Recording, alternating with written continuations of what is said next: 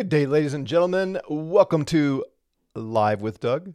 We are thinking through God's Word together, and I'm chuckling because if you were with us yesterday, you know that I'm not live today. In fact, I won't be live with you again until around the 13th, 14th of January, whatever that Monday is, because I am, today will be Wednesday, so I am preparing tomorrow for my son's wedding, January 4th, that is. I'm recording this early, and I'm not with you, so I can't see comments, can't see chat. Again, I don't even know if you can put chat on a video I upload like this. Anyway, we are talking through the kingdom. It's 2024. The King is reigning, the Lord Jesus, year of our Lord Jesus 2024, and we're talking about kingdom. And we're going to get into Daniel's prophecies. These are amazing. I look back now and think, why have I not spent more time here? So many things come clear about the New Testament as we study Daniel.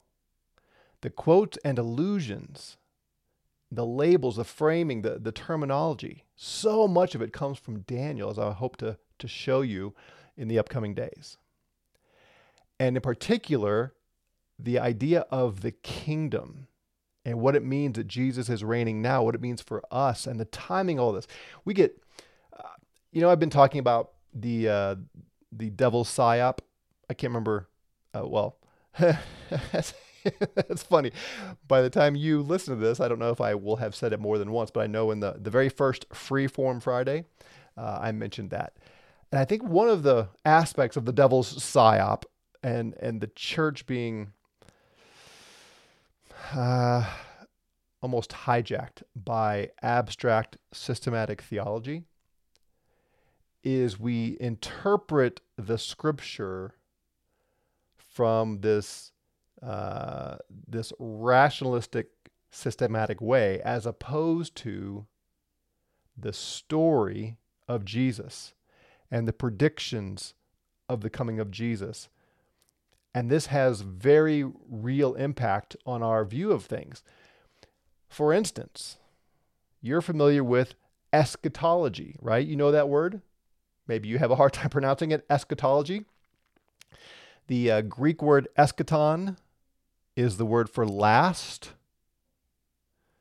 And so eschatology is the study of last things. And as soon as you hear that, you're thinking Jesus coming back someday, and we're studying what's going to happen then and between now and then. I want to show you that is not how we should think of last things. For some of you, this is going to rock your world, and you're going to put up a fight, and that's fine. Again, I'm kind of glad I'm not coming to you live, so I don't get distracted by your chat here. I'm just asking you, will you give me a chance to show you something different from what you've learned? Maybe I'm wrong. And if I'm wrong, I certainly want to be shown that I'm wrong. But it's also possible that what you have been taught is wrong. And what all of us should want is to see what actually derives from the scripture. And this is why I keep telling you, put away the writings of men. I get asked all the time for book references on these things. And I keep telling people who ask me that, I'm not going to give you books to read. Read the Bible. Read the Bible. And let's let the Bible teach us what is true. And we all believe that. We all hold that as our principle, but it's so easy to say, well, I can't understand this, so I need to read what men said. Okay. Daniel 2. We're going to start there today. Daniel 2. This is where Nebuchadnezzar, the Babylonian king who conquered Jerusalem, dragged off some of the Jews to exile. Daniel's one of them. King Nebuchadnezzar, Nebuchadnezzar for the VeggieTale fans, he sees this vision that startles him. Right? He's in bed at night and he sees this vision of this massive statue. It's got the head of gold and different metals throughout his body, the kind of thing. And he is quite alarmed. And so he summons all the wise men, all the dream interpreters. Apparently he's got a group of men who this is their job, is to interpret dreams for him. And he's on to them. They of course they don't know what these dreams mean, but they make stuff up. And apparently their answers are ambiguous enough to satisfy Nebuchadnezzar that they're right, and ambiguous enough where the interpretation is true. You may remember the Oracle of Delphi. It was another one of these interpreters, these fortune tellers, where people would travel. Kings would send emissaries miles, thousands of miles, to go to the Oracle of Delphi to ask the oracle a question, and then they would act on the answer. So a king might send a messenger to the oracle and say, we're thinking about going to battle, going to war against this other nation. Will we have victory? And the oracle will say something like, a great king will rule and conquer and have victory over its enemies. And the messenger comes back and says, yes, king, the oracle says we'll win. Well, that statement, right, is ambiguous. It doesn't say which king. So it was all, sleight of hand sort of trick. Well, Nebuchadnezzar was on to these interpreters, and he knew that they weren't truly telling the fortune. So he says, here's what I'm demanding. Not only are you to give me the interpretation of the dream, but before you do that, you are to give me the dream itself. So I dreamed something. I want you to tell me what I dreamed and then tell me what it means. And the interpreters, of course, said, no one can do that. It's impossible. Just tell us the dream and we'll tell you what it means. And Nebuchadnezzar says, no, in fact, if you can't tell me the dream that I saw in my head, then off with your heads. And so he sends out an edict that all these are going to be executed because they couldn't tell the dream. And someone says, hey, there is a guy, one of the Jews, who can tell you. So Daniel is summoned. And of course, God gave Daniel the dream and the interpretation. So that's where we pick up in Daniel chapter 2, verse 29. So here is Daniel speaking to Nebuchadnezzar. As for you, O king, while you were in your bed, your thoughts turned to future things. The revealer of mysteries has made known to you what will take place. Now here, I want to just show you something. This phrase, while you're on your bed, your thoughts turn to future things. That's the NET. What does the NAS say? Your thoughts turn to what would take place in the future. Let me just check the other. ESV says of what would be after this. The NIV says things to come. Let me just go see what the literal says. What is to be after this? Okay, so those are all fine translations of the Hebrew. The Greek says, the Septuagint says that while you were in your bed, your thoughts turn to the last days. The last days. Let me show you that. Why? Oh, there we go. Okay, so here's the English over here. In the future, this phrase in the Greek is the phrase upon or on the last. This is the Greek word eschaton. Hemeron, days, the last days. It is exactly the same phrase as that which occurs in Hebrews chapter 1. God, after he spoke long ago to the fathers and the prophets in many portions, in many ways, in these last days. If I switch that over to the Greek, even if you don't read Greek, you might be able to see that this phrase and this phrase is the same phrase. Do you see that? This kind of looks like an E and a pi symbol, E and a pi symbol. See these? In the last days. The phrase in the last days is what Nebuchadnezzar is seeing. O king, while you were in your bed, your thoughts turn to the last days. So whatever Nebuchadnezzar saw in his dream, that's the last days. That's what's happening in the last days. Then he says, the revealer of mysteries has made known to you what will take place. We've been over this in other contexts again and again. The word mystery, something that is hidden, that has now been revealed. So there's something in hiding here that God is revealing to Nebuchadnezzar, things that are necessary to take place. All right. As for me, Daniel says, this mystery was revealed to me not because I possess more wisdom than any other living person, but so that the king may understand the interpretation and comprehend the thoughts of your mind. Okay, so now he's going to describe the dream and then the interpretation. You, O king, were watching as a great statue, one of impressive size and extraordinary brightness, was standing before you. Its appearance caused alarm. So the king saw this massive statue, and it was intimidating. It got Nebuchadnezzar's attention. Right, you see that? All right. As for that statue, its head was of fine gold. Its chest and arms were of silver.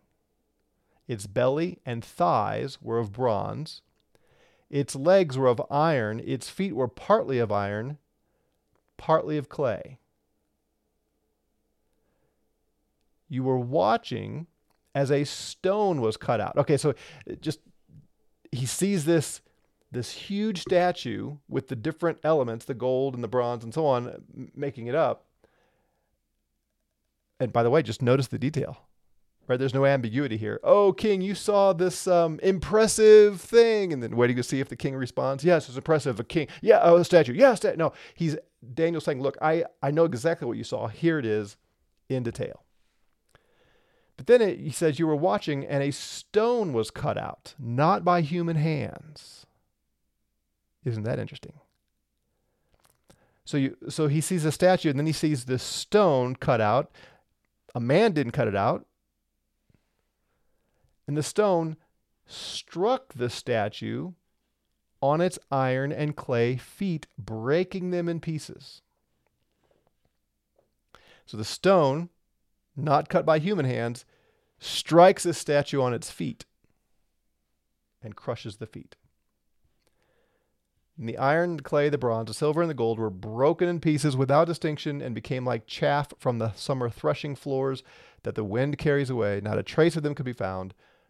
But the stone that struck the statue became a large mountain that filled the entire earth. Now, for those of you who may be listening and not reading this with your own eyes, let me say that again. The statue is destroyed, but the stone that struck the statue, the one that was cut out but not with human hands, it became a large mountain that filled the entire earth. All right, so picture this in your mind. This is what Nebuchadnezzar saw. Big statue. Stone crushes the feet of the statue, destroys the statue, and then that stone grows and grows and grows and increases and expands so big that it becomes a large mountain that fills the entire earth. What in the world? Stones don't grow. In fact, that's just the opposite of what they do. But this stone grew into a mountain so big that it covered the earth. Okay? That was the dream. Daniel says, now we shall set forth before the king its interpretation. Okay, what does this mean? Daniel's going to tell us. You, O king, are the King of kings. Now, we've seen that phrase before, haven't we? That is the phrase that describes Jesus, King of kings. Well, Nebuchadnezzar is the King of kings here. The God of heaven has granted you sovereignty, power, strength, and honor. Again, catch the imagery. When Jesus shows up and he's called the King of Kings, we are to go back to Daniel, because this phrase was already set for us in Daniel. Well, what does it mean that Jesus is the King of Kings? Well, it means the same thing it meant for Nebuchadnezzar, that the God of heaven has granted him sovereignty, power, strength, and honor. Right? Nebuchadnezzar was the highest king of all the kings of his day. That's true of Jesus as well. Wherever human beings, wild animals, and birds of the sky live, he has given them into your power.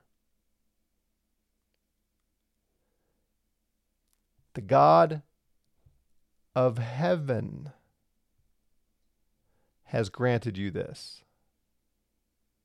The kingdom that Nebuchadnezzar had is from heaven. It's of heaven. It's not of this world. But the manifestation of the kingdom is in this world. He has given you authority over them all, King Nebuchadnezzar, over wild animals, over birds of the sky, and over human beings.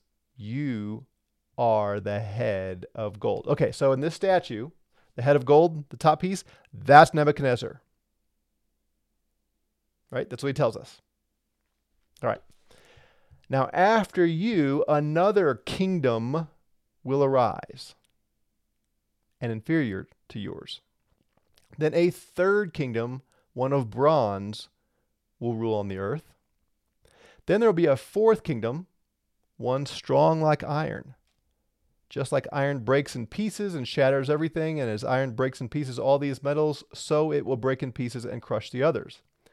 In that you were seeing feet and toes partly of wet clay, partly of iron, so this will be a divided kingdom. Some of the strength of iron will be in it, for you saw iron mixed with wet clay.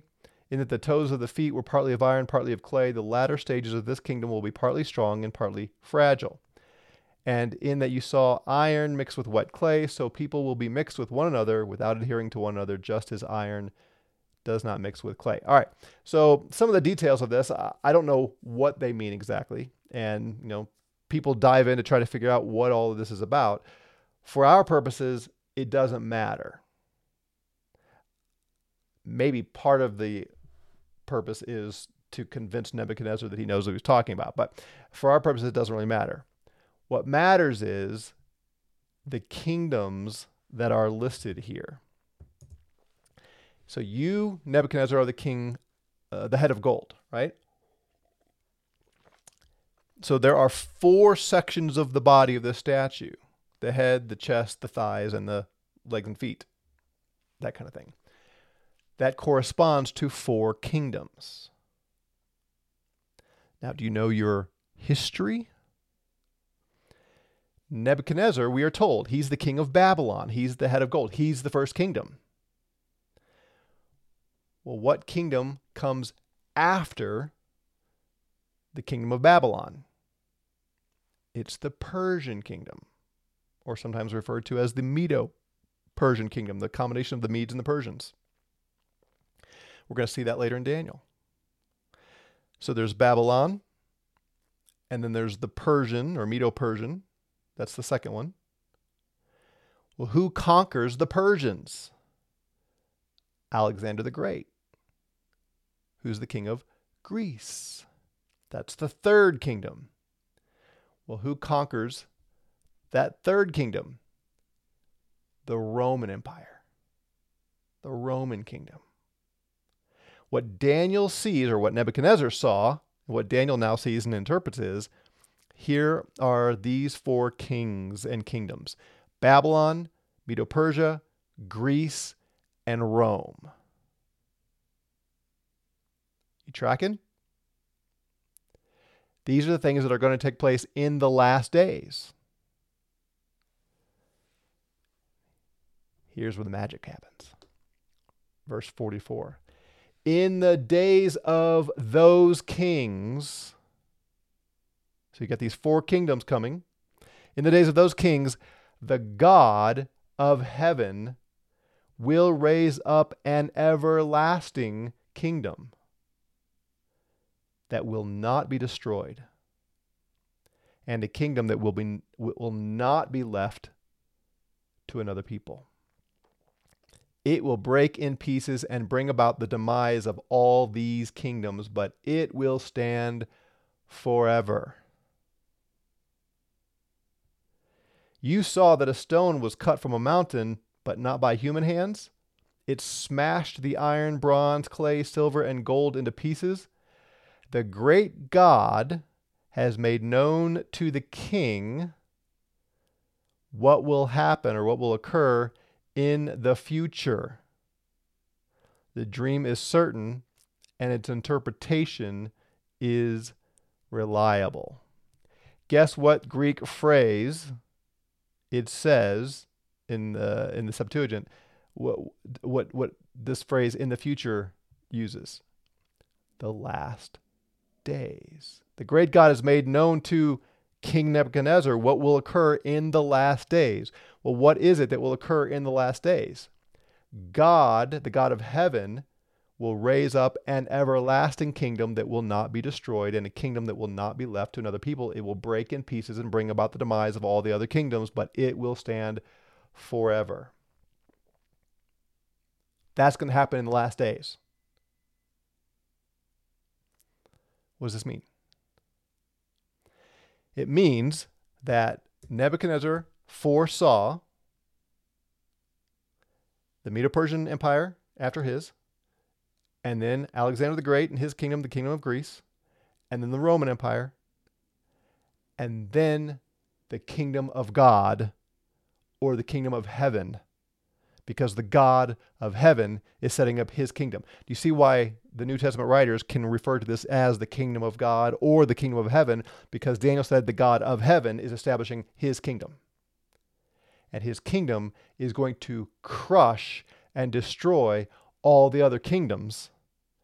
And the kingdom of God, the kingdom of heaven, will stand forever, and it will not be left for another people. All other kingdoms are left for another people.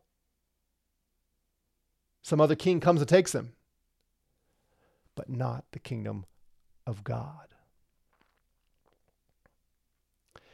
Notice there's no gap here. There's no 2 or 3 or 4 or 10 millennium gap between this statue, these 4 kingdoms of the statue, and the kingdom of God. No, what he saw was the stone not cut by human hands that crushes the other kingdoms and grows into this mountain that fills the earth. That's the kingdom of God, or the kingdom of heaven. And it was inaugurated, it was set up, it was established, it began crushing the other kingdoms when the king came. The kingdom is now, my friends. If this is true, that means the kingdom of God is destroying all other kingdoms. There will be no end to the increase of his government or of peace. This stone is going to grow and into a mountain that will cover the earth.